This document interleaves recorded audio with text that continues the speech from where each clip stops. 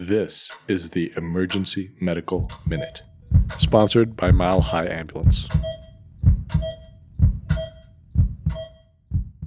The Emergency Medical Minute is excited to announce that we are now offering AMA PRA Category 1 credits. This is accessible through our online course modules that can be accessed at www.emergencymedicalminute.org/CME-courses, or simply by clicking on the link in our show notes and creating an account. Okay, so I thought we could talk about nitrous oxide-induced vitamin B12 deficiency because this was new to me last week.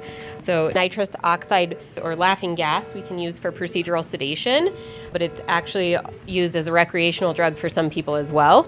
It's what they refer to as whippets, as it's the canisters that fill the whipped cream. And so the nitrous oxide that is used to pressurize those whipped cream canisters, people inhale to get high on it. And what happens is the nitrous oxide binds to your vitamin B12 and inactivates it.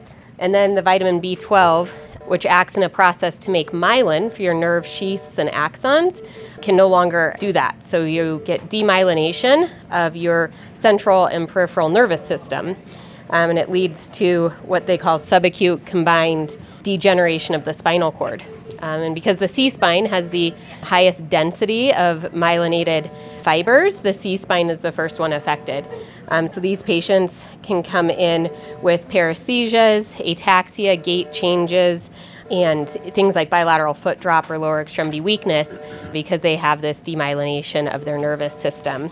Your MRI can show changes within the C and T spine, and your B12 levels will be low to normal. You can actually have a normal B12 level, it's just inactivated B12. And so the treatment when patients are symptomatic like this is, of course, first stop using whippets, and then you have to replace their B12 with daily injections and then weekly injections and oral supplementation.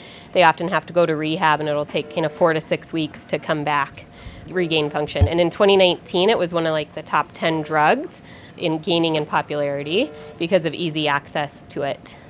So kind of an interesting case we had the other week that I wasn't aware of. We'd like to thank our sponsor, Health One Continental Division, and Swedish Medical Center for their financial contributions to the EMM. Donations from them and listeners like you make it possible for us to fulfill our mission of producing and spreading free medical education to the masses.